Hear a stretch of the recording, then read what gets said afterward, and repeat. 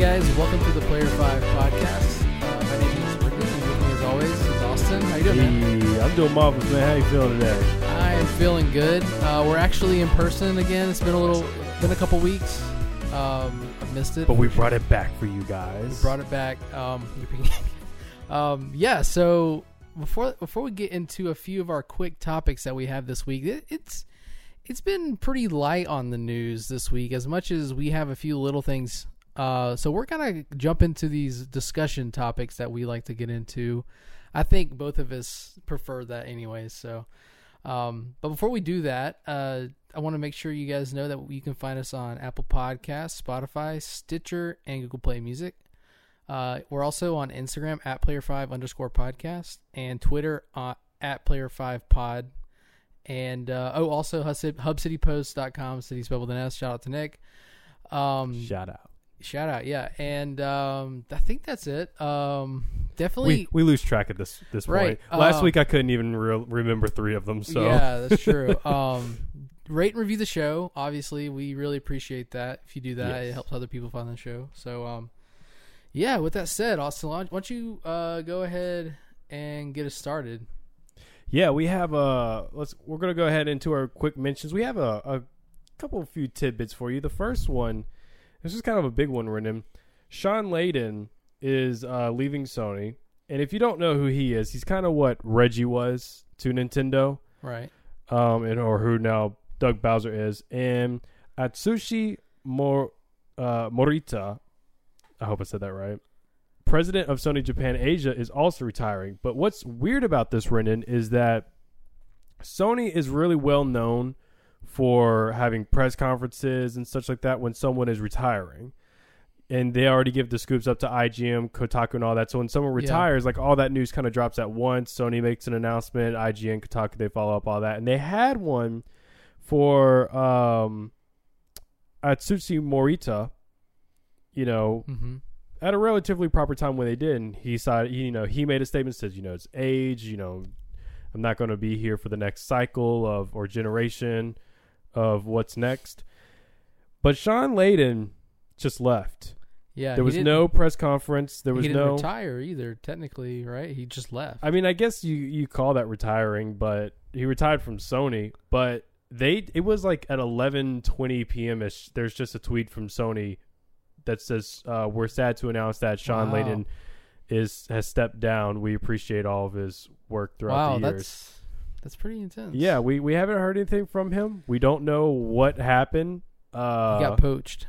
Maybe. I mean, that's my theory. I mean, the fact that he's leaving, and I mean, I don't know much about him, but I'm pretty sure he's like still like pretty young, right? I mean, yeah, he's young. Yeah, I think he's got a little bit of salt and pepper going on, but yeah. I'm not judging. We all do. But yeah, that's a little weird. I wish that we would have got maybe official goodbye. I'm not huge into Sony. Like, I don't have a affiliate. Like, I don't have great feelings towards Sony and their people as much as I do for like Nintendo and others. So it didn't affect me. But if I was someone that was a fan of Shawn Layden, I'd be kind of bummed. But it sounds like he's going to go do something else. That's what it sounds like. Just what if he shows up for Google Stadia? I wouldn't surprise me at all, actually. Or like Apple Arcade. That would be so God.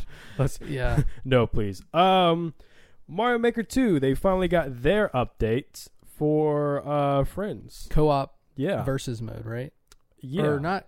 It's co-op online. Yeah. Because they already had co-op in person.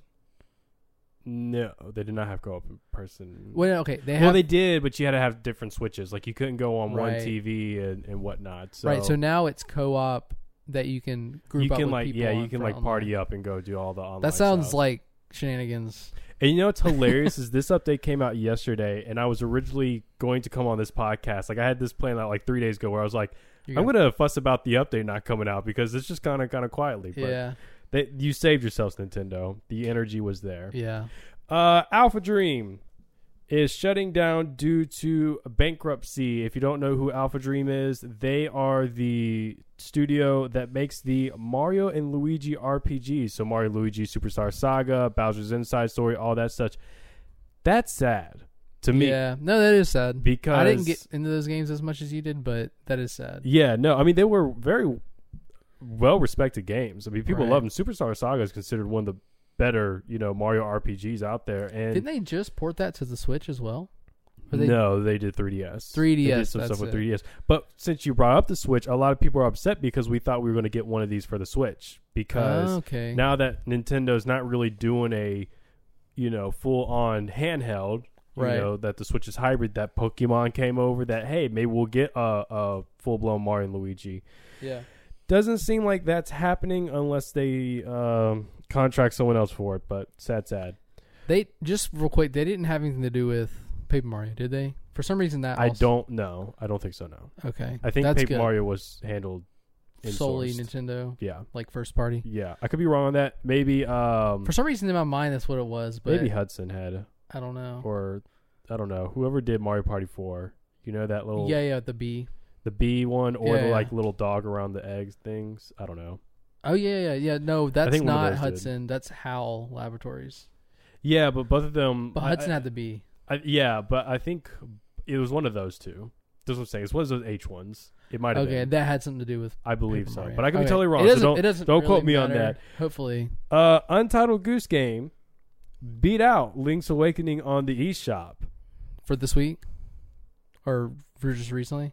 I don't know about overall sales, but when you think about how long like Mario Odyssey stayed at number 1 or Breath of the Wild stayed That's at true. number That's true. 1, or and not that Link's Awakening Mario is Kart for a on long the time. same like level. Mhm. And yeah, Mario Kart's still up there. Yeah, Mario Kart's it's ridiculous, dude. You would still not think that Untitled Goose Game would beat it out. No, so that's soon. impressive. It's gotten.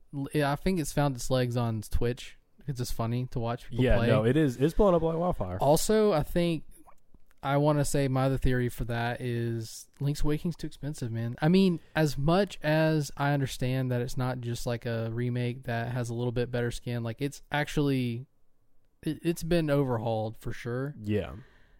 It's still a lot of money for a remake.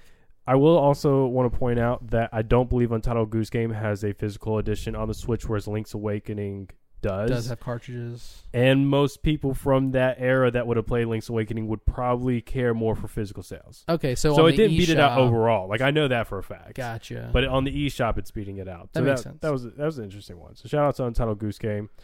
The Nintendo Switch Lite is already updating the lights because the lawsuit is getting worse because of just Joy-Con issues. And that's, updating the hardware. The Joy-Cons are so bad and they're so expensive. I know. They're And they they're can't not- detach on the light. they're not bad because typically, at least people like me, don't use the Joy-Con that much because you have a Pro controller or you have a GameCube controller if you play Smash. So they're only when you play on the go. So I don't know. It doesn't bother me that much, but I do have a Joy-Con that's drifting, and that kind of sucks. I'm playing with it right now.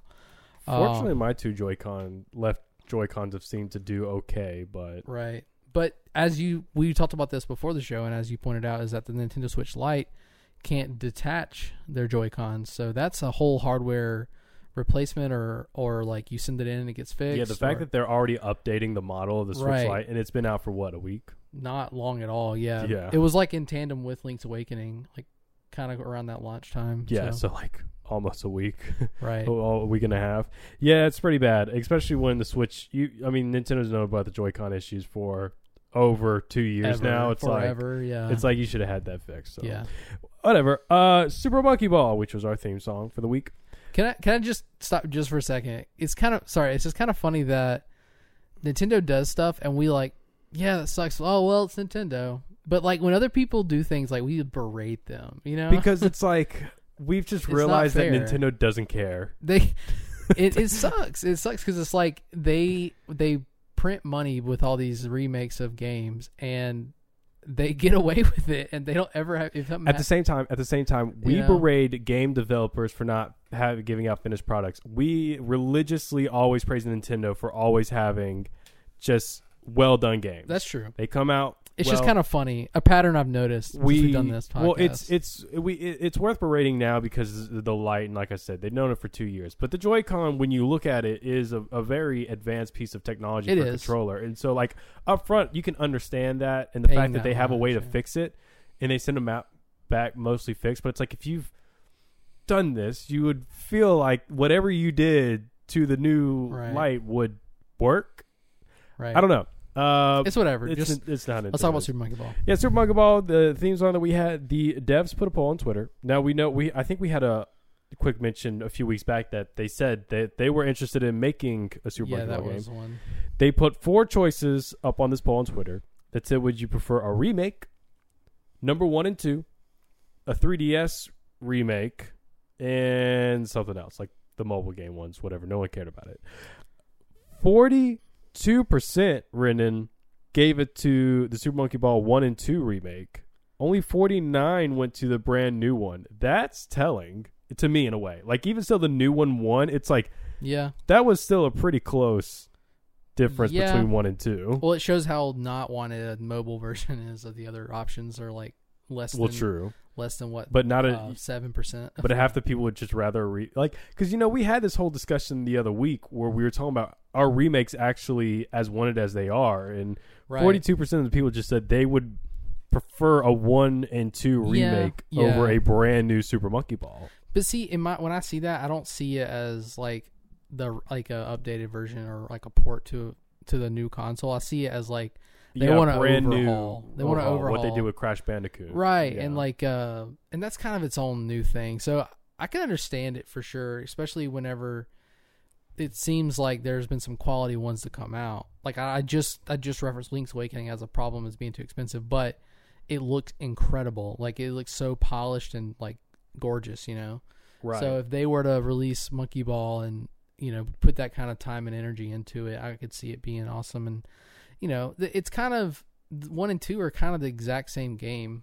They don't really change that drastically. You got new characters but the mechanics the same. Yeah, but I feel like unless you made it a deluxe, like I would be fine with a 1 and 2 deluxe. Like you do a Mario Kart 8, you added double items, you added a few racetracks and such. Yeah, if like you went into Super Monkey Ball and you made a 1 and 2 remake put into one with all their little mini games, but you added like 1 or 2 mini games here. Yeah. You added a few more racetrack. You added a different mode, on the single player type stuff. Yeah. Yes, I can subscribe to that, but I don't know. I think I prefer a whole new one. I agree. Just to me, because I feel like I prefer that too. It's been a long enough time where I feel like y'all should have some fresh ideas. I mean, they're cool, but their ideas should drastically change. I don't want to just reprint mechanics we've already played with. True, and I like how they asked, and it's very interesting results. I will say that. Microsoft showcased some more of Flight Simulator and Rendon. Yeah. The only things that they modeled in this game were the airplanes. The entire world is computed through satellite and Microsoft Cloud. Oh, cool. They did not touch the world. So when you saw that video with them playing, they didn't do anything with the world. Wow. As in, it is accurate. You can fly over your own house. Dang, that's impressive. That is, and it's going to be to detail, your house is. Wow. Which is scary also, but... It's going to be hard to run. I'm just thinking about from a PC point of view. It doesn't run off your PC power. It runs literally off of satellite and cloud. Oh, so it's like streamed. Kind of, yeah. Okay, interesting. On PC and working on Xbox. Work. That's awesome. From what they said, because what this was they invited a lot of people to see a showcase, and a lot of it was behind closed doors, and we didn't get to see a whole lot of it. But from the reviews that came out from actual pilots and people who messed with Microsoft Flight Simulator X to know tomorrow on modding it and such, everyone said that it was impressive. Oh yeah, and that this is what a flight sim community has always wanted. And that's good, because the initial response after the first trailer was a lot of the flight sim community was upset because they thought it was going to be an Xbox game made for the controller. Okay. This has put a lot of them at ease, because they're saying, well, it was shown on a E3, to a console type of thing, but this is made for the PC that will be ported over to the Xbox. And it'll have the controls. You can work with a whole lot of controls, yeah. I can use my Flight Simulator controls that I have. Nice. You can use joystick, mouse, keyboard, controller, whatever you want. I know that probably a lot of people that listen maybe not care too much about it, but there's some people out there like you that is like really into Yeah. flight simulators because you're a pilot. So. But I think also the technology that's put into this game Is impressive. is worth mentioning Yeah, because that's for sure. that's never been done. Well, I mean, if it's anything close to like what I know this is a small version, but what you can imagine like Google Earth is like when it Yeah. runs, you can see like the Eiffel Tower and stuff, and it's like right there, 3D modeled. If they do something that detailed, and that's what I'm saying is think Yeah. about it. If you've never been to Dubai and you want to go to Dubai, you can literally go on this game and it will model whatever Dubai is at looks that like yeah. current time or whatever the last update of whenever the people with their car cameras go around and Gotcha. on That's your Google that's Maps really stuff. cool. That's, yeah, I'm into that. For that's sure. impressive. But with that said, we actually have topics in some fun debates and conversations to get into. Rendon, are you ready? Ready to dive in? I am ready, sir. Let's do this. So we wanted to take a fun one, and I heard someone having this conversation the other day, Rendon, and I thought it would be a really good one.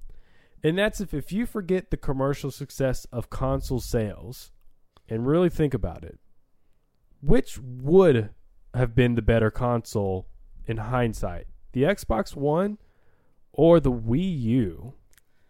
Okay. This is a juicy one. Yeah, no, I struggle with this because they both obviously have their merits, but out the gate, I'll look at this, and I know you're going to be the contrarian and probably disagree with me, but as always, Xbox looks like the clear winner here to me, personally. The Wii U, first off, the biggest argument against it from the beginning is that there are hundreds of people out there that don't even know that the Wii U is not a whole new console from the Wii. Everybody just assumes it's a Wii. Okay. There are a bunch of people that didn't even know it was a different console. I mean, that in and of itself shows that it's not even worthy of like being compared to something like the Xbox, the first Xbox. Mm-hmm. And the first Xbox kind of pioneered this era bringing first-person shooters to consoles. Now, before that, we had GoldenEye on 64, but that was really the only other one. And we had Doom on PC. But like mainstream consoles, I think that, we got Halo 1, Halo Combat Evolved. We got Halo 2 was actually on Xbox as well. It was other games like, I believe the first Call of Duty was on the original Xbox. And we also got controllers that people like. The controller for the Xbox is the Duke. They call it the Duke, the big chunky controller's iconic. I know typically most people don't like it, but it's one of those things where it's like there's a niche community out there that's like, that's the best controller that was ever made. Right. So that's kind of like most of like the big stuff, but the Wii U obviously had great things about it. Like it had a Smash game for it. I mean, there's some titles on the Wii U that were impressive, like Mario Maker. I didn't get the Mario Maker till just now, in recent times, and like, that was a really cool game on the Wii U that I wasn't part of. But I just feel like if you look back at the catalog of Xbox games, there's so many more iconic ones that started a lot of stuff. Like it was the beginning of what the 360 ended up becoming, which 360 was like, I mean, it's an incredible console. So, okay. I mean, that's kind of how I feel about it at first. What are you thinking? Well, a lot of your argument is the Xbox One is better because of its predecessors. Gave it the success that it has.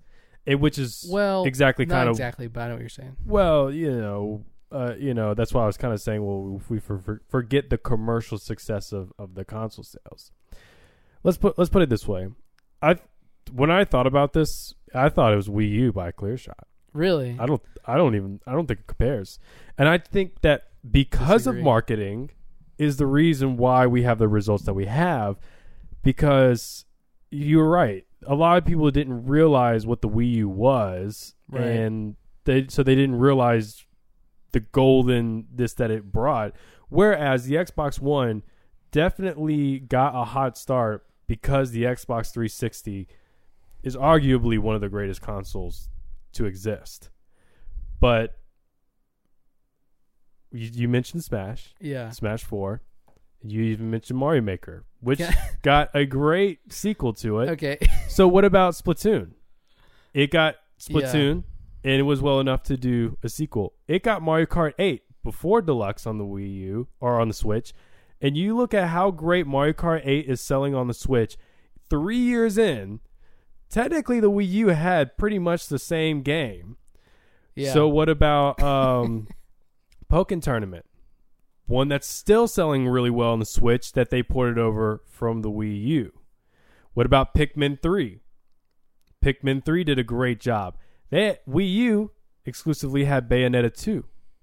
Yeah, that's true. It also exclusively had the Wonderful 101. Sorry, I just realized something. Did really well. I just realized something. What? And I'm going to chalk it up to this is Microsoft's fault. Okay. I thought we were arguing the original Xbox versus the Wii U, not the Xbox One. Because you have the number 1. You wrote it on the dot. That's why I was talking about the original Halo and that's Halo why I was 2, like, and you said this predecessor. I was like, no, it wasn't. Like, that was okay. This is all right. I have to readjust, I guess. I don't know.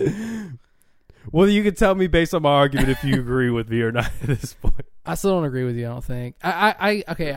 All right. I'm not done with my exclusive list. Go ahead and finish your argument. Because it has a lot. I'm going to adjust. It sounds like a really unprofessional, but it's not like we claim to be professional podcasters. So, yeah.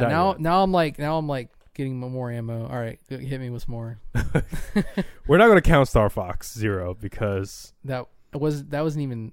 I didn't even know anything about it because it sucks so bad. Yeah, we try not to think about it. Yeah. Pikmin 3. I don't like that argument. To be fair, I'll let you finish. Pikmin 3 was not huge by any means, in my opinion. I mean, but their community is very loyal to it, right? But I think 1 and 2 are wildly more successful than 3 was. But anyways, well, again, because the Wii U just did a horrible job of just marketing itself. So it's like right. You look at you know that's why I mentioned like Mario Kart 8. You look at what the deluxe version has done on the Switch, and you know what it did on the Wii U is nothing in comparison. But that didn't mean that it was a bad game. It was just marketed wrong, and that's what I'm saying. Like if you really take into account what games the Wii U had to offer compared right. to the Xbox One, when you especially talking about exclusives, because you can name a lot of things that the PlayStation got as well, so it doesn't count. I think it's better because, again, you also had New Super Mario Bros. U. You had New Super Mario 3D World. You had New Super Mario Luigi U. Or New Super Luigi U. Yeah. Did we get Animal Crossing on that console? I don't believe you did. You also got Hyrule Warriors. You also got Xenoblade Chronicles X. And you had the remakes of Twilight Princess and Wind Waker go over to it. Are the two best games. They did have an Animal Crossing on it. I'm sorry. Okay. I lied. And Captain Toad's Treasure Tracker, which got a remake on the Switch and does super well still. Donkey Kong Country Tropical Freeze. Yes. Yeah. Which does very well. That was a fun game. Yeah, so I mean, I get it. I just listed a whole lot of exclusives that they have, and we've talked a lot about Xbox and One and their exclusives right. and how lackluster it is. If you're talking exclusives, I could definitely see that. Halo 5 was garbage. That sucks. Yes. So like I said, so as far as like exclusives go, it definitely doesn't have, it doesn't have what the Wii U has when it comes to first party support. So in that case, I think definitely it's a clear winner. But I mean, there's a lot of things Xbox One has just as a console itself that the Wii U and pretty much anything Nintendo has never given us, where like the Xbox One, they called it the One because it was supposed to be the one entertainment center that you needed. And like, I mean, it does have support for like the HDMI audio, so like you can hook it up and it could be like basically a media center and a game console all in one. And, it definitely has its stuff. That there was a few games that came out early on, like, highlights that weren't first party, but like Dragon Age Inquisition, The Witcher 3 came out on Xbox One, and like there's some good era for that console for sure. We're kind of getting here at the end of this era for sure, but if we were comparing the Wii U and the Xbox One X, then obviously it would the Wii U would like blow out the water, but the Xbox One's been around for a while now, and it's kind of old at this point, and I feel like it's held its own for a long time. Based off the success of the 360, though. Well, because a lot of people bought it and were like, all right, well, we might as well stick with it, and because they thought they were sticking for good Halo games, and it just kind of didn't. I don't think pan that's out. the reason a lot of people bought Xboxes. I think a lot of people who bought PlayStations didn't buy it just because they had Nathan Drake. That was before Last of Us, and they had before Sony had really good exclusives. But people bought Xbox and PlayStation to play like the newest Call of Duty and stuff like that on it. I think more at the time, and like the new fighting games like Mortal Kombat 10, not the newest one, the one before it. That was a big hit when it first came out. I actually got that one with my console. And you can't forget Master Chief Collection. I mean, as much as we say Halo 5 sucks, like that came out and that was incredible. And they added Reach finally. It's not on PC yet, but I don't know. Xbox One is a solid console. It's no 360, it's no Wii, it's no GameCube, it's no Switch. Like there's obviously clear winners of consoles outside of its realm, but it's not in like my opinion, it's not like in like the real low tier, like what I consider the Wii U to be. So I think I'm more leaning on the side of Xbox One. So, the Wii U was just, it was kind of, I mean, I'm not, and I am taking the commercial success out of it. I'm not being biased towards it, like I really am. But the Wii U in and of itself was basically just a Wii with higher resolution support, and it got a cool controller. But you know, it still connected Wiimotes to it, which you could say is a plus. But it wasn't transitionally a new generation. I told you whenever the Wii U came out that I would get the next Nintendo console when they released a new Zelda game on it, right? Mm-hmm. And I never got one because all they did was do remakes on it. And then they released new Zelda games on the 3DS. So I totally skipped that entire generation. And I'm a huge Nintendo fan simply because they were doing remakes and other stuff. But there are good things that came out of it. I'll give that to you, like Mario Maker and stuff. So yeah. So you're saying based on the lineups of exclusive games, and I'm not saying Xbox One didn't have it. I mean, they have, Gears of War, I believe, is an exclusive to them.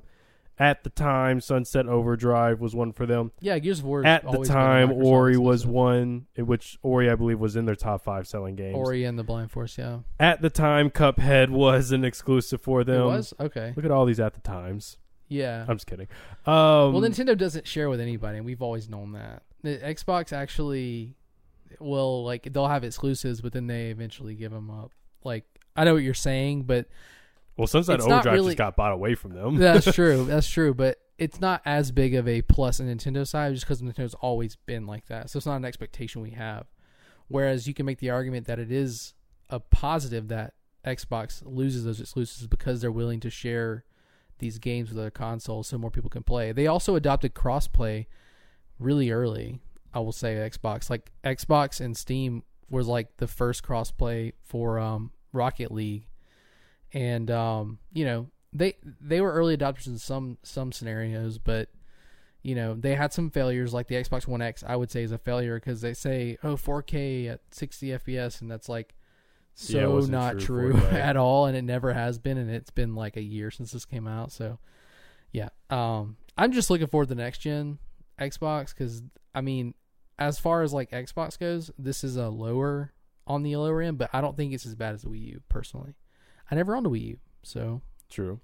I don't know. I think it's a valid argument, but I would just say that I think that when you at least take it back, because I'm sure there's different opinions on that, and so I'm not going to fight whose opinion is right. I just think that it's interesting that when you kind of look back at it, that for how abysmal of a failure the Wii U technically was, when you actually think about its exclusive lineup and compare it to the Xbox One, it's impressive. It's better if you just take exclusives in. Yeah. Now, obviously, the Xbox, if you have an Xbox One, you still get the Call of Duties and such like that. Yeah. So in that regard, like if you take an overall sense, then yes, it is better. But I do think it's interesting that you can take something as abysmal as the Wii U and still be like, in hindsight 2020, be like, it might have been better. Right. Exclusive, and when it comes to exclusives, it is a clear winner. But I think overall, and that's my opinion. That's my subjective. It's all subjective. I think that you owned a Wii U. You also spend a little more time with it, so you maybe have a little more knowledge and also bias towards it. So maybe.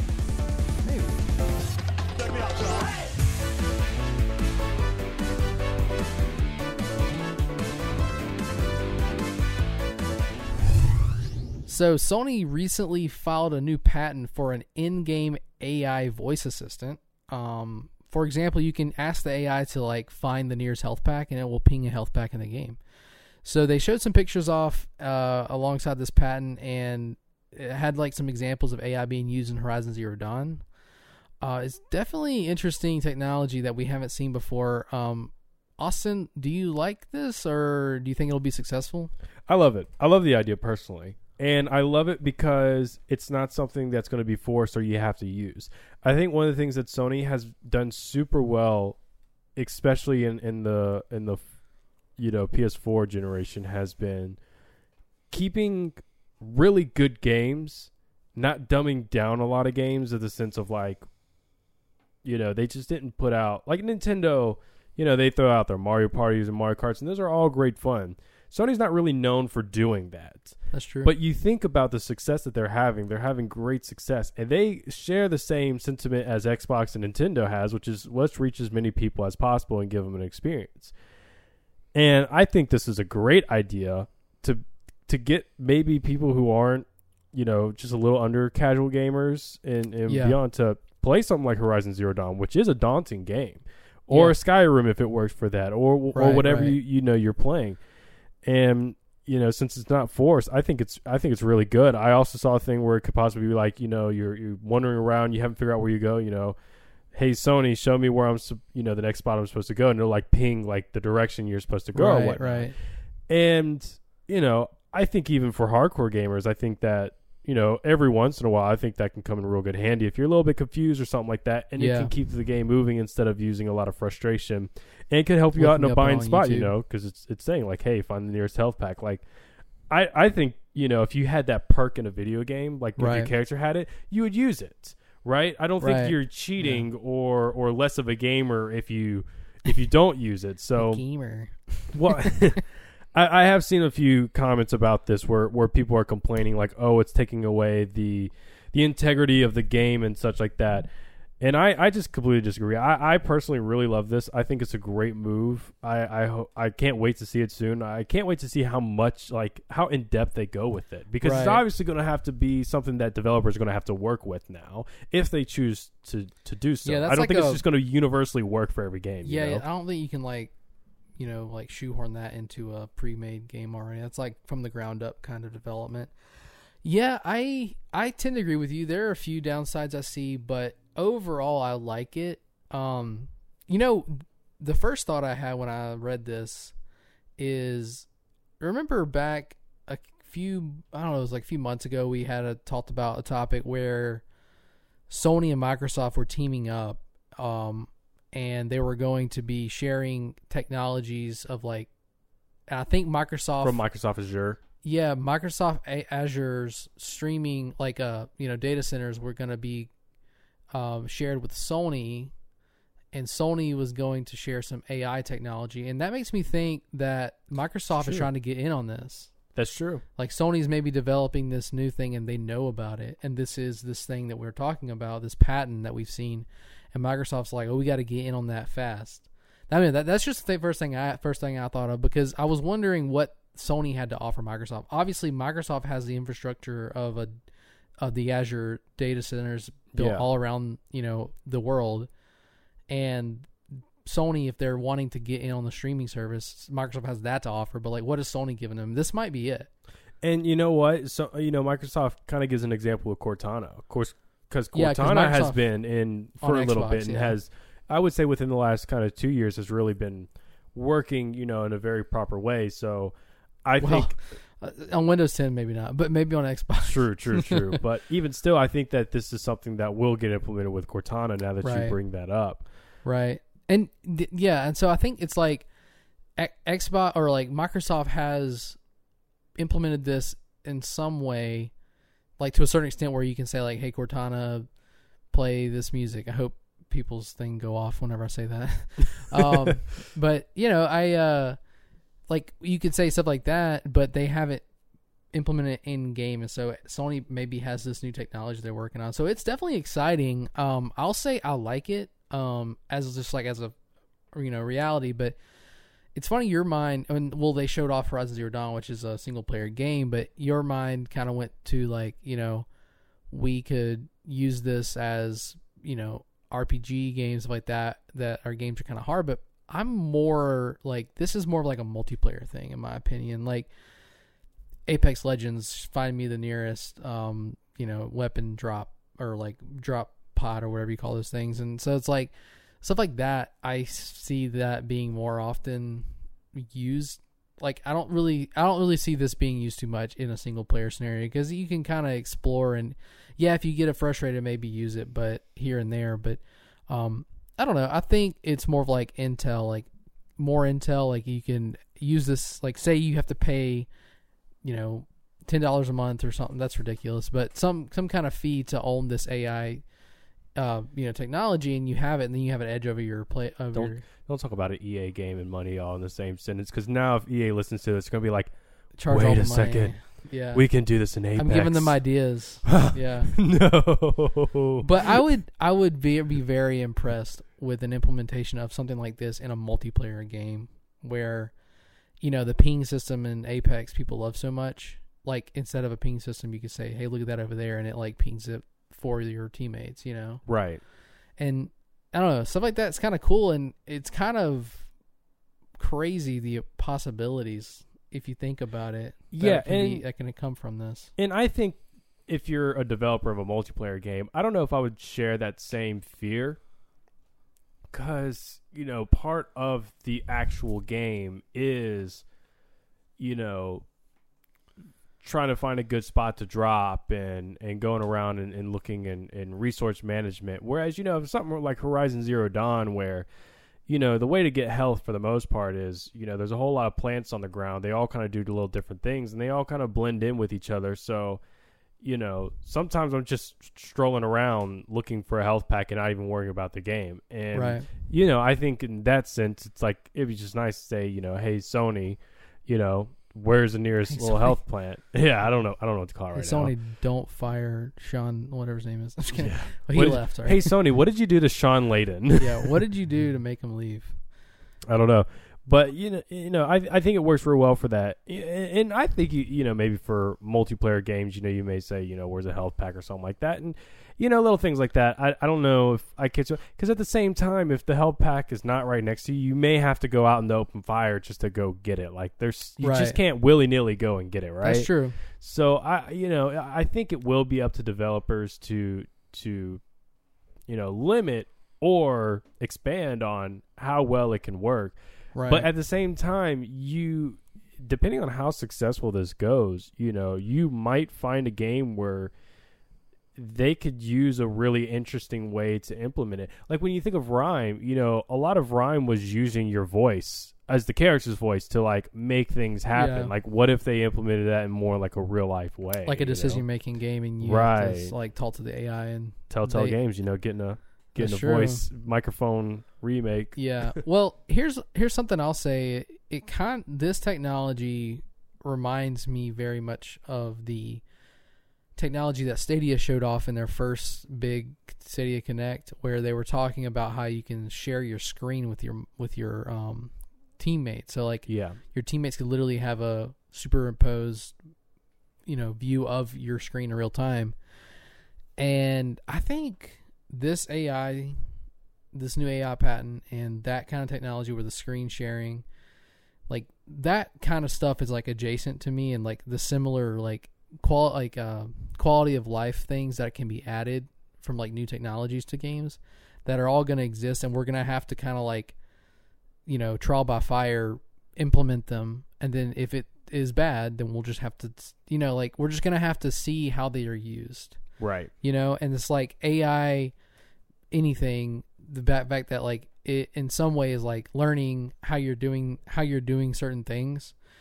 It's gonna mess up. It's gonna cause problems, but also could be a net positive, So it's just one of those things where it's like these technologies, as they get implemented in games and stuff, we're just gonna have to like learn what works and what doesn't. Yeah.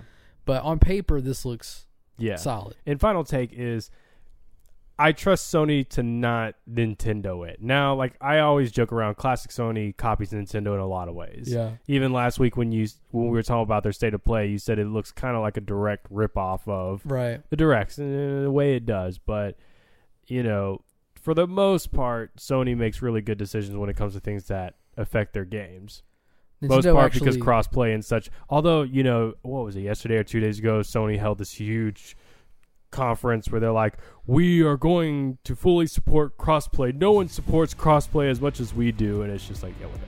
Yeah, you're trying to join the last minute. I think Nintendo needs to copy Sony a little bit on their freaking online service. Nintendo Switch Online is a joke.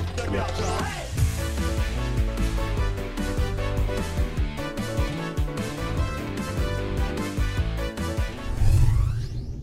Rendon. Yeah. You started quite a stir in the group chat earlier. Well, yes. I mean, I was polling people. We're polling people in the group chats of our personal text messages. Rendon begged the question, what was the best online Halo experience? 2 of us said Halo 3. He argued Halo Reach. That's not the argument we have here today, but it was an interesting thing that happened. It was a preface. I will say though, let's just take all right, we'll get into it for a second. Just quick dive into it. So basically, I think most everyone here can agree that as far as the pinnacle of funness when it comes to Halo 3 online experiences, Halo 3 and Halo Reach have to be up there. Online, only online, like that's the whole takeaway. Is like I feel like that when you hear that, people want to be like, oh no, the best Halo game is this. It's not about the game overall. It's about like online experience. Online experience, yeah. 3 and Reach are in the top. I will say this. We were kind of having an argument. You were kind of saying, you know, Halo 3 was fun, but the UI was a bit clunky and whatnot, where Halo Reach had more depth. I've always, and I even said this in the messages, I stand by the fact that I think Reach has the most well-balanced online multiplayer. Yeah. I think it's the most solid, but I think that took away from some of the fun because I think 3... its formula of simplicity and just kind of being what it was and the physics that it had is why 3 was incredible, dude. Yeah. No, it was. And I think that like the more serious that Halo has gotten in trying to be more competitive multiplayer, it's just what has taken it away because everyone's funnest moments is throwing a random sticky grenade that gets stuck on a Warthog tire, gets flung and hits someone else. And that just doesn't happen anymore. You don't have a grenade take off a mongoose into the air and crush someone. Right. Because like, especially in Halo 5, like you can't interact with anything around you. It's the battlefield and you go find each other to shoot. And they've given you like all these new moves. Yeah. Halo 5 gave you the little ground pound thing. But if I remember correctly, that too. Reach gave you sprinting, jetpacks, armor lock. It gave you that, which I had no issues with. Like, that's fine. I just think Armor Lock was pretty controversial, though. Yeah, I know. But once you started introducing all that, and then you took away the bubble shields and the little... Yeah, they didn't when have you took away those little things that just... Because, you know, in Halo 5, you're not going to have that moment where you're chasing someone down, they throw a bubble shield, your next shot only hits the bubble shield, you're in a moment where you're jumping in momentum, and the guy turns around that you're supposed to kill, and he gets you one shot with a shotgun, you know? It's like, that doesn't happen anymore. That's true. And I think that's just where my thing came on. Okay. But I want to, like, back you up and stand by you that says, yes, Halo Reach is the most well-balanced. Well, I'm not even that worried about, like, balance as far as, like, in-game balance. It's more like fully fleshed out, like the ranking system. Like in Halo 3, the way you ranked up was like very convoluted. It didn't really matter. I agree with that, to be honest, when it came to matchmaking. The online in general was very spotty a lot of times because, I mean, in all reality, it was kind of pioneering the mainstream matchmaking online for consoles. Obviously, it's been around for a long time on PC, but on consoles, like, that was at the beginning, Halo 3. So I think it's overhyped because of how great it was, simply because it was the new thing. Whereas Reach, it was like still old enough where it isn't now where it is now. It's like commonplace online multiplayer experiences are in like everything. Reach was old enough to have that hype, but also new enough to be fleshed out like we have modern titles are. And how, now if a game comes out and it doesn't have some kind of rank system or some kind of loot system built in, we're just like, this is a joke. Like, what's the point? Whereas Halo 3 didn't have any of that because it was new.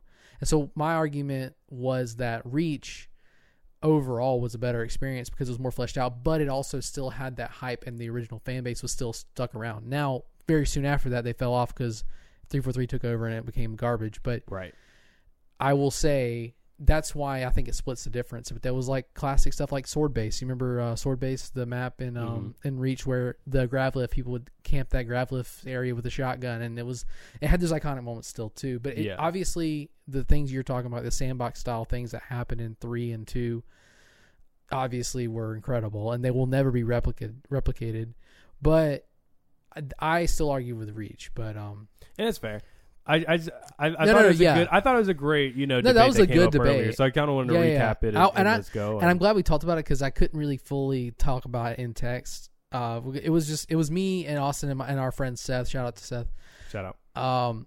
But it was very interesting. I wanted to articulate it better, but I was like, trying to text is hard to do that. Right. No, I get you. So that was the great debate that was. This going on is like a preface in the to group the chat. conversation we're about to have. So, as we talk about the greatness of Halo and the beautiful, iconic moments that we had and the tragic fall off of Halo, right? How it fell so far, we beg the question: can Halo regain its former glory with Halo Infinite? And not only can it regain its former glory, will it regain its former glory enough? Because I have a feeling, Renan has a feeling, that it's going to launch with Scarlet. Project Scarlet, yeah. Yeah. It's going to... Can it save it? Can it save the new generation of Xbox? That's why I wanted the topic of the Xbox One versus the Wii U first. Right. Because I think the original Xbox. Yeah, I think we both agree that there was a lot of flaws with the Xbox One, especially when it came to games 100%. And its exclusives, how they just failed to... Xbox is in a moment where it needs to be saved. Yeah. I definitely agree with that. Yeah, so... Can Halo Infinite do it? My short answer is yes. And I have a lot of things that I think going into this is very interesting and, can support why I think it's going to be huge. So obviously take out the fact that I'm a huge Halo fan, and obviously I'm going to be hopeful for stuff like this. So there's a bias there, and I recognize that, but I think we have legitimate reasons to believe that Halo Infinite is going to have a resurgence in Halo and its former glory. So let's hear the juice. So, okay, I want to go back to Ninja.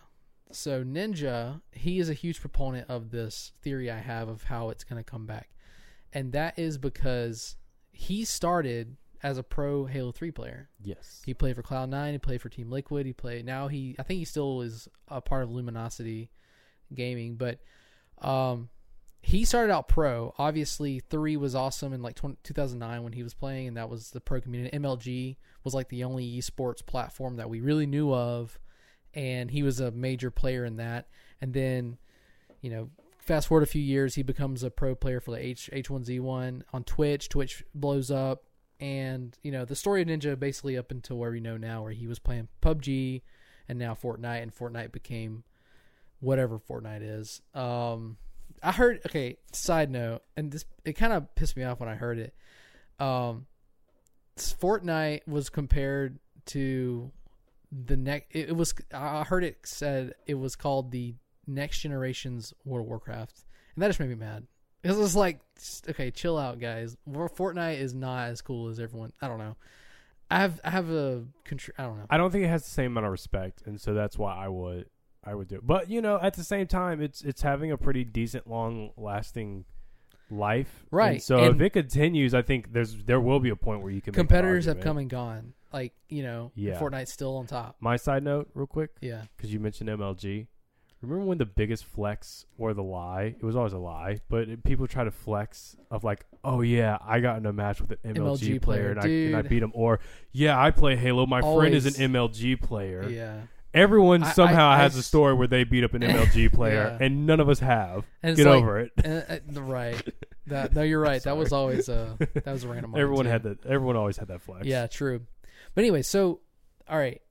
Obviously, we all know the news that Ninja basically got bought out by Microsoft and moved to Mixer. Yes. Now, Mixer, I don't think ever will compete on the same level of Twitch. Like it's cool. Obviously, people are going to it now more than they ever have. But it's not ever really going to be Twitch, in my opinion. I mean, it might get better and better, but it's not ever going to be that big. But to be fair, it's bigger now than it ever has been. Before Ninja moved over, and all of his subscribers got a free subscription on Mixer to his channel, it's gotten traffic. And Microsoft owns Mixer. Microsoft used to own the game, or they owned Halo 3, which is where Ninja got his start. And Ninja made this giant move when he's the most popular he's ever been, or any streamer really has ever been. And he goes to this new platform. I think Microsoft is really making a push, and I think that we're looking at a scenario where Halo Infinite comes out. They've already said that it's going to be a spiritual reboot of the franchise. 343 has been calling it that. Now 343 has disappointed us in the past, but I think if they stay true to that statement, Mixer blows up a little bit more because it's getting bigger and bigger. Ninja, the most popular streamer that's ever lived, pretty much, starts streaming Halo again, where he got his start. And the biggest kicker here, and the biggest reason I think that Halo could have a really big resurgence, is that it's on launch day one, going to be crossplay, and PC gamers who have done nothing but grown in the past few years. Like, PC gaming has gotten way bigger than it ever has been, and console gamers on the new Xbox platform can play together. So I'm just looking at this and I'm like, there's no way Halo's not going to be at least in the zeitgeist again. You know, like, we're going to actually see it. People are going to be talking about it on like a mainstream level. And I am so excited for it, honestly. I mean, that's my argument. That's what I think. I think Ninja plays a big proponent in that, because as much as we don't like Fortnite and we don't really personally like watching Ninja stream as much, Ninja brings in the views. And he's on Mixer now. Microsoft owns Mixer. They're going to integrate it with Halo very seamlessly, I'm sure, and Xbox. And this new Xbox is going to launch right around the same time Halo Infinite is going to launch next fall. So I'm excited, dude. I am super pumped. I have a PC, so I'll be able to play some, you know, like, you have an Xbox, I can play with you. Well, I guess it'll be the new Xbox. Anyways, I'm excited. I'll also have a PC when the new Xbox comes out. That's true. You also have a PC, I forget. What do you think? Like, do you buy it or what? Does it save the next generation of Xbox? I don't know the answer to that. I want to confidently say yes. I think it'll give the Xbox a good start. And I will say no, it doesn't save it. Okay, it gives it a breath to be saved. And I like your Ninja point, because I think Ninja could have a big role on how well it does, because people love to see other people have fun. And if they think you're having fun with it, I'll have fun with it. That's why Fortnite's so big. Yeah. People just play it that don't even play in games. Minecraft. Right. People see people It's going an online with friends or yeah. even by themselves and somehow just having this fun that can continue to last. Right. So, even now Mario Maker, how you've gotten into it is like, yeah, you I don't now even watch own it, people but I have watch like it every day. have fun with it. Right. And, so you always want to try it out. So yeah. if it brings a formula that works and is unique, then yes. But here's why it's not. You could remake Halo 3, the physics, the maps, everything, but make it in Halo Infinite style, which means like it's new maps, but it has the same physics that Halo 3 does. It plays the same as Halo 3 essentially, but with a new coat of paint and everything like that. Yeah. It's not going to work, because lightning won't strike twice in the same place, and you have gone so far away from that, and just the times have changed so far away that you might get some upfront success with it, but it's not going to last the same, unfortunately. Like, I don't think you can actually do what you did there. And so, a spiritual reboot, I think in a lot of good ways is going to be good. I think it's going to be better than what Halo has been giving us. Whatever Halo 5 was, it's going to be better than that. But Halo always transitioned wrong. They hit a peak, and then they didn't handle the peak well, because what they did was they implemented new ideas in new fashion instead of implementing new ideas to the old fashioned. They completely abandoned the old fashioned that made Halo what it was. Like you said, the sandbox kind of aspect of it and such. They went to, all right, let's add jetpacks, let's add sprinting, let's add armor lock, let's add this, but we're going to take away. Well, that's because other games were adding that stuff. And again, that's where Halo went wrong. Halo was supposed to be its own thing. Halo started everything that is. Right. Of that type of game. Right. There is no successful Call of Duty without Halo. There is no there's none of that. You don't have it. And so Halo should have expanded on the base that it was and not decide to revamp and try a new formula. Because I always agree, you can't keep continuing making the same game. It's just not going to work. If Halo Reach was exactly like Halo 3, it does not as successful. And, same goes continuing, but they just took it in the wrong direction. And I think the problem is that if you go back in time, sure, it'll be better, but will people be as interested as it? When you take into consideration that Master Chief Collection is at the same, right before all of that's going to happen, is going to have its success on the PC. And will kind of... That's going to even more... It bolster but it could, success. Or it couldn't. It just depends. It's like a precursor to this big success. It is, that I see and you coming. can bring the hype back, but to how much, to what extent? And what I'm saying is that, all the Halo hopeful and hardcore fans are going to be for it, and that's why you can never say that no, it won't be successful. It's going to be successful. And I don't think there's any argument to that, but can it save Microsoft in kind of their current state, and will it regain its former glory? There's a whole lot that has to fall into place. You have to have what we call a genius of error, which just means somehow accidentally you have done something that just pops off, and you're not going to be able to do the same formula, but you're not going to be able to keep what you're doing now. You're going to have to spiritual reboot with some kind of twist in it. And it's going to be interesting to see what if they do that, what kind of twist. I get your argument, and that it makes sense, but I don't think anything that they're doing right now is by accident. I think they're making a push. It just hasn't come to fruition yet, and I think that it's not fully apparent yet, and that's why I'm excited to talk about it, because I think people are now realizing, like me, that we could be seeing something. And to be honest, MCC coming to PC is, like I said, I think it's just going to bolster that whole community, because there are people I know personally that haven't played a Halo game since Reach, and they're psyched for MCC coming to PC because they moved on to PC games.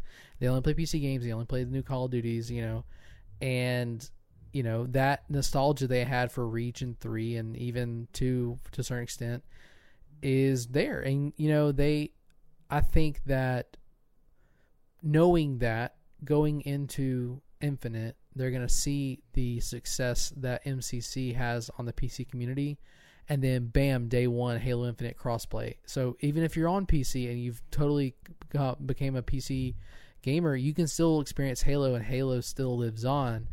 It maybe isn't good news for the Xbox, the new Xbox, but I mean, at that point, it's like we're going to be looking at game streaming and PC as the mainstream way to play games, and consoles are going to be on their way out.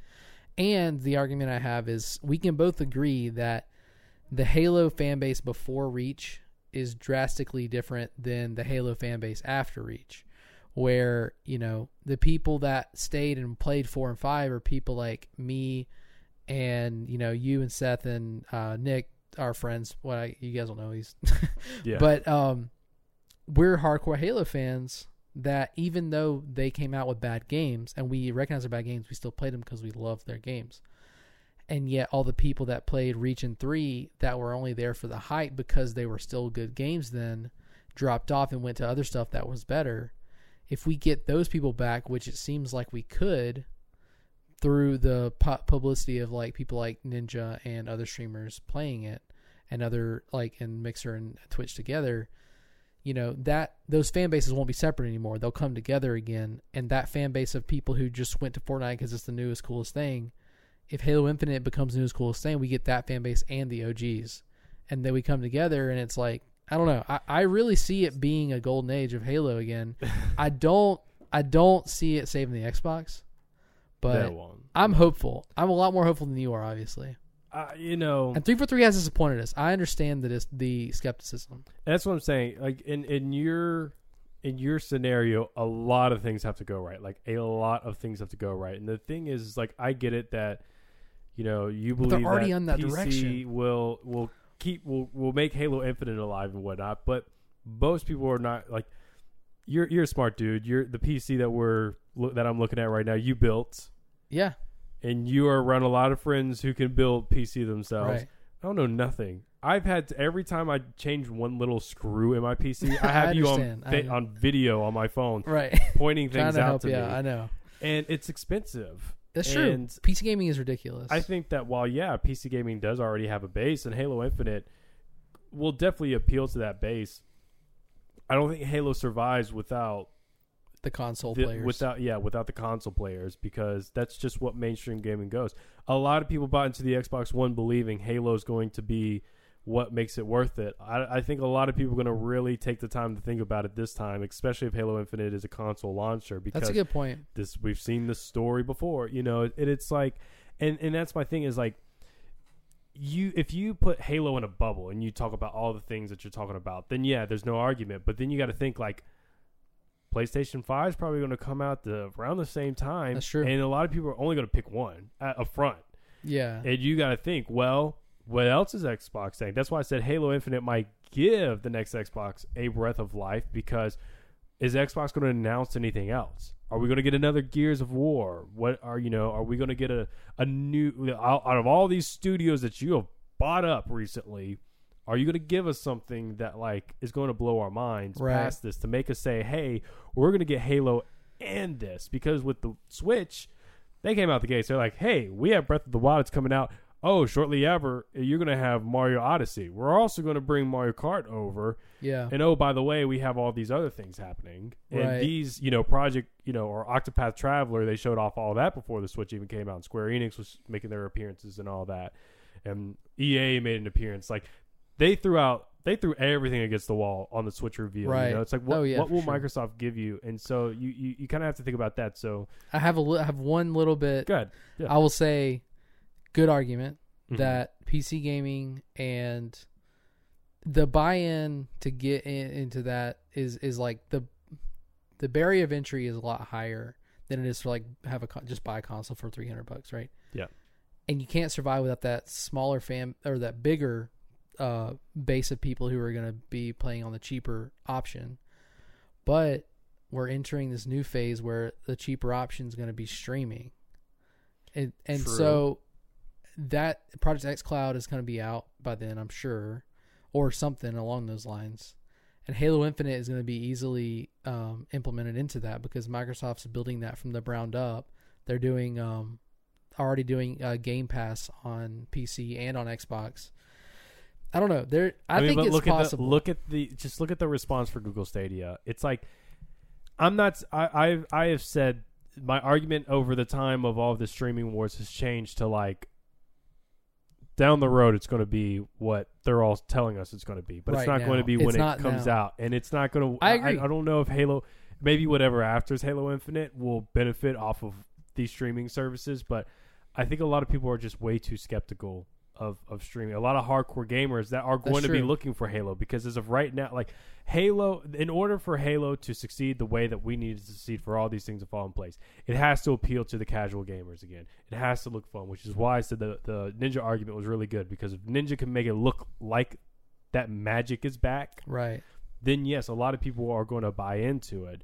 But if it doesn't, your casual gamers and we laugh. They laugh at Halo now. They don't care. They're not going to look at it, but they're going to look at Sony over here, and they're like, all right, Horizon Zero Dawn 2 is going to come. All right, we know that we're getting another, Death Stranding Stranding 2. I've heard I was about to say Death Stranding 2. I believe that they said that there will possibly be a sequel or something like that. There's a sequel like to Horizon Zero Dawn. Oh, you said that already. No. Yeah, I mean, you see these things that you already know for a fact that is going to probably most likely be over into the next gen of PlayStation. Yeah. We don't know anything past, and we Sony has speculate exclusives Halo Infinite, that are very impressive. I get that. And yeah, so that's my thing. Exclusives But aren't everything. with all that said, I'm rooting for 343 to get this right. There's nothing I want more. Video game at its peak, There are two video game peaks, I think. Okay. There is the rare days on Nintendo 64. Okay. And there's when Xbox 360 first came out. And you had Halo 3, the first Modern Warfare. That's when online gaming was becoming a mainstream thing and was just everything was going fun. Right. It wasn't about being super competitive. It was about just going out and have fun. Yes, I agree with that. That's in our lifetime. Yeah. That's the two golden. There's a lot of people that would be gaming. like, no, it was when WoW came out, So, but that's I know what you're fair. saying. Well, we're talking mostly for consoles, so that's true. Those were amazing. PC peaks. gaming has a different time of golden era. Our folks with arcade games and how it came up to be is different. But I would say for console gaming and the buy-in, like it's rare when Halo 3, Modern Warfare, and all that comes along. So like they have to bring somewhat of that magic from just that era over. That's fair. To make it happen. Well, we'll see. All I know is I got the hope. It's there. ODST Battle Royale. Check me out, John.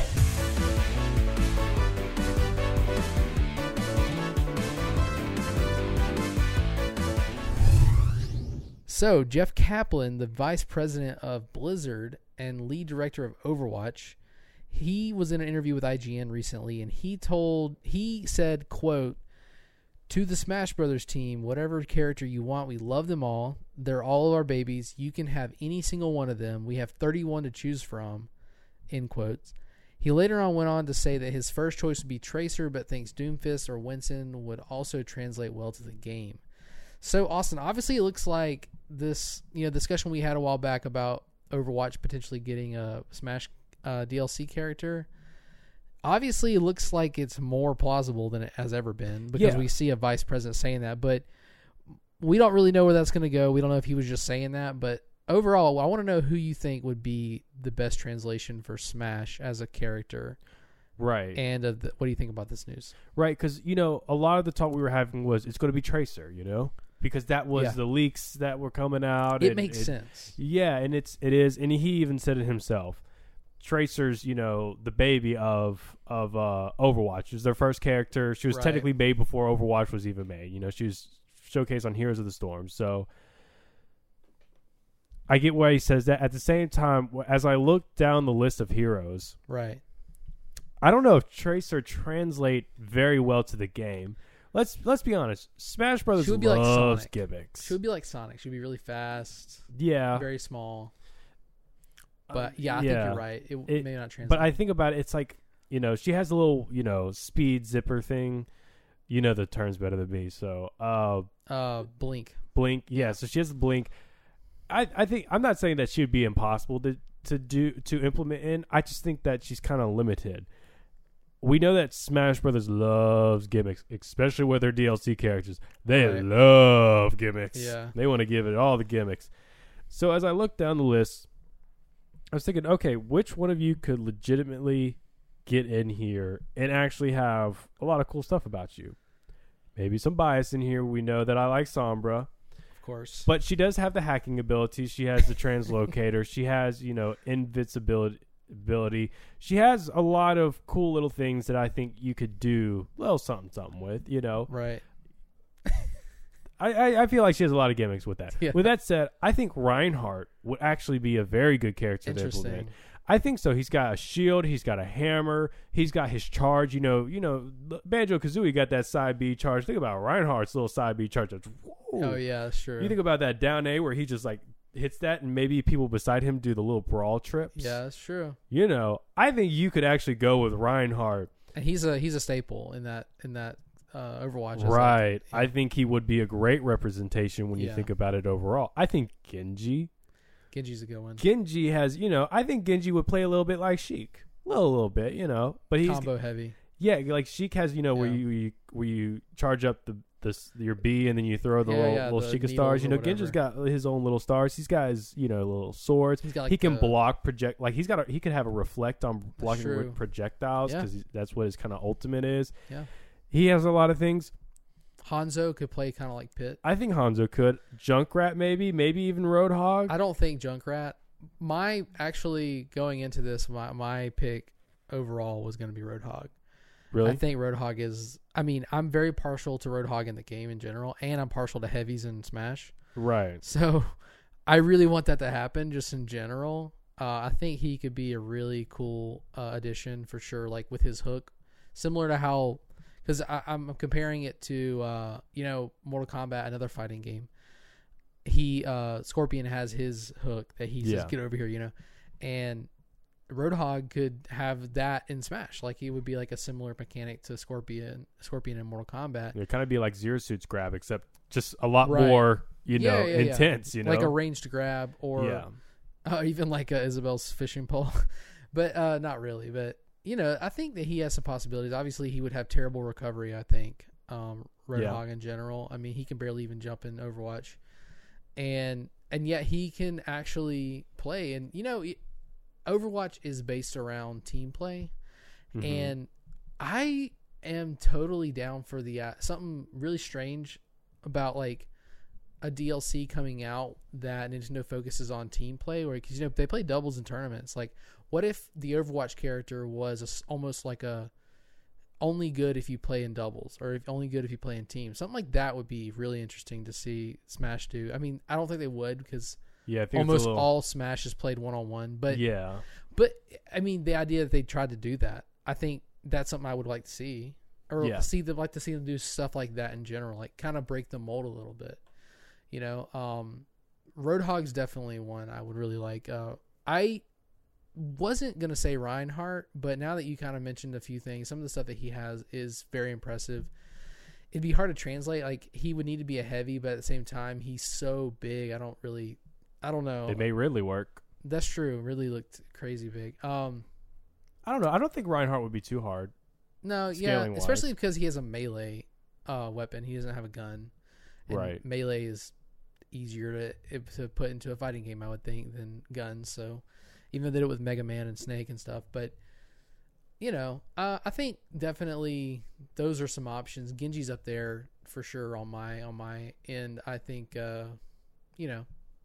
what Tracer is still the most likely, in my opinion, though. Yeah, to be honest, I just think you could pick better characters to translate. But what do you think? They talk about Doomfist and Winston, and after we get into that, I've left one character that I think has probably zero shot of getting picked, but I think they would translate the best. I haven't given my best foot forward yet. I still have one, but before we do that, let's kind of talk about Doomfist and Winston. I agree with Doomfist. Oh yeah, I agree. I think he would. Character. I don't know. He if would play kind of like Little Mac, I think, because he would shoot across the map like Little Mac does, and he has aerial combos in Overwatch, and they could just implement those aerials into his aerials in Smash. Like that, it's an easy one. I think you make Doomfist a Little Mac that like is not as bad powerful in the sense of like every punch is going to kill you, and he's not as fast, but like. He, again, has a little bit more recovery, more aerials and whatnot. I think you can make the hybrid in between what every other character kind of acts like and how Lil Mac acts like. I think Doomfist would be incredible, but he's just not iconic enough. I actually kind of don't like the character in Overwatch personally. Like, I don't like playing against Doomfist or as Doomfist. Fair. Winston, I don't like. I don't know. Because his main fire is just like a AoE type electric thing, and I don't think that he could do much more. Yeah, I would like to hear what his mindset was. Yeah, I don't know what Jeff was thinking when he said Winston. Like, Winston's terrible to me personally, but I don't really have anyone else that I'm super interested in. But who do you think? Who's your guy that you're? It's not a guy. On? Well, yeah, I meant like That's person. May. May. I think May. You think about the ice climbers. Yeah, no, you think about the ice climbers. You think about how the ice, there's like, 8 Final Fantasy characters and 6 of them do the same thing. I know. You got all the Mario characters that Mario, Dr. Mario, Luigi. You said Final Fantasy. You meant Fire Emblem. Fire Emblem? Yeah. Sorry. You're right. Maybe we get Sora soon and we'll have... Oh, we got Cloud, so there's Final Fantasy for you.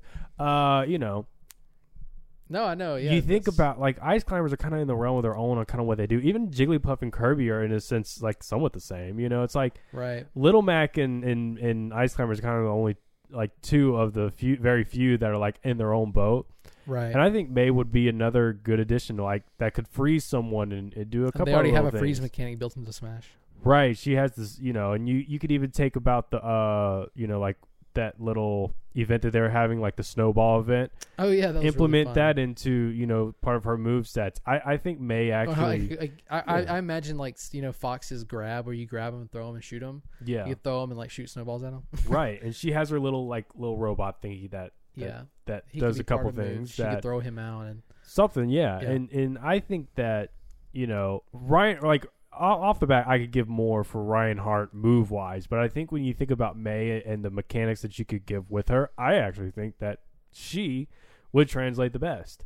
yeah. But I think she has one of the least amount of shots. I don't think she has as she's not as low of a shot as Baptiste or Ash or Bridget, one of the very new ones. May has been around Brigitte. since the beginning, right? Yeah. But she's not as iconic as Tracer. Right, and she's not, She's like she's in not that as loved middle. as Hanzo or something like that. Yeah. I think Hanzo would do all right too. Isn't Farah basically Samus? Yeah, don't do fair. Yeah. We have Dark Samus. Flying Samus. That's all she is. I mean, that's literally. She will have a jetpack. Yeah. We couldn't do that. That's just too easy. Yeah, I like it. I agree with it. I'd like to see May have like an Ice Climbers I don't know, big sister. I don't know what to say, but yeah, no, I'm definitely voting for that to happen. Overwatch in Smash would be incredible, and if they do eventually announce it, you're kind of looking at like a missed opportunity with the being announced alongside with the Switch port, because that's already been announced, and it's like kind of seeing a missed opportunity. Which, by the way, comes out very soon, because I remember it comes out just in time for the Halloween event, which is the best event in Overwatch. So. But with that said, that is another episode of the Player 5 podcast. Is all you had to say? I was going to ask, as you look down the list, do you have one dark horse candidate at all? Okay. That's what I asked. Torbjorn, maybe? I mean, what would you even do? Symmetra would be my dark horse. Symmetra's weird. I know, that's what I'm gotta saying. say. Like, that's why she's the dark horse for me. Yeah. But, all right. Well, with that said, With that said, for the second time. That was a very fun, more discussion-worthy Player 5. I hope you really enjoyed our conversation, especially about Halo, because we love talking about Halo here. And for all intents and purposes, I think the original Xbox is better than the Wii U. Yes. Okay, good, because I thought that too. But we disagree on the Xbox One. I think it's better than the Wii U. I think Wii U has better exclusives, and Yeah. I will hold that. Okay. All right. Well, definitely tell us what you think about this conversation. It's a controversial one. I mean, our group chat blew up just from one simple question earlier today. So obviously people feel certain things about this. So please let us know what you think on Twitter and Instagram at Player5Pod on Twitter, and at Player5_podcast on Instagram. And rate and review the show. That really helps us out if you could do that. And yeah, I guess we'll see y'all next week. On the next episode of the Player 5 Podcast. See ya. Check me out, John.